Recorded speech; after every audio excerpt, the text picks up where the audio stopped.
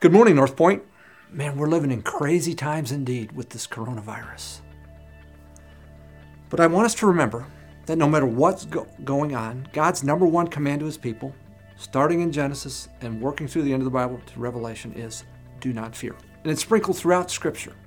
Today I want to take a quick look at one place, and that's Psalm 46. Here's what the first three verses say. God is our refuge and strength, a very present help in trouble. Therefore, now here's our phrase, we will not fear, though the earth should change, and though the mountains slip into the sea, the heart of the sea, though its waters roar and foam, though the mountains quake at its swelling pride. Man, that's crazy stuff. But then we're going through crazy times.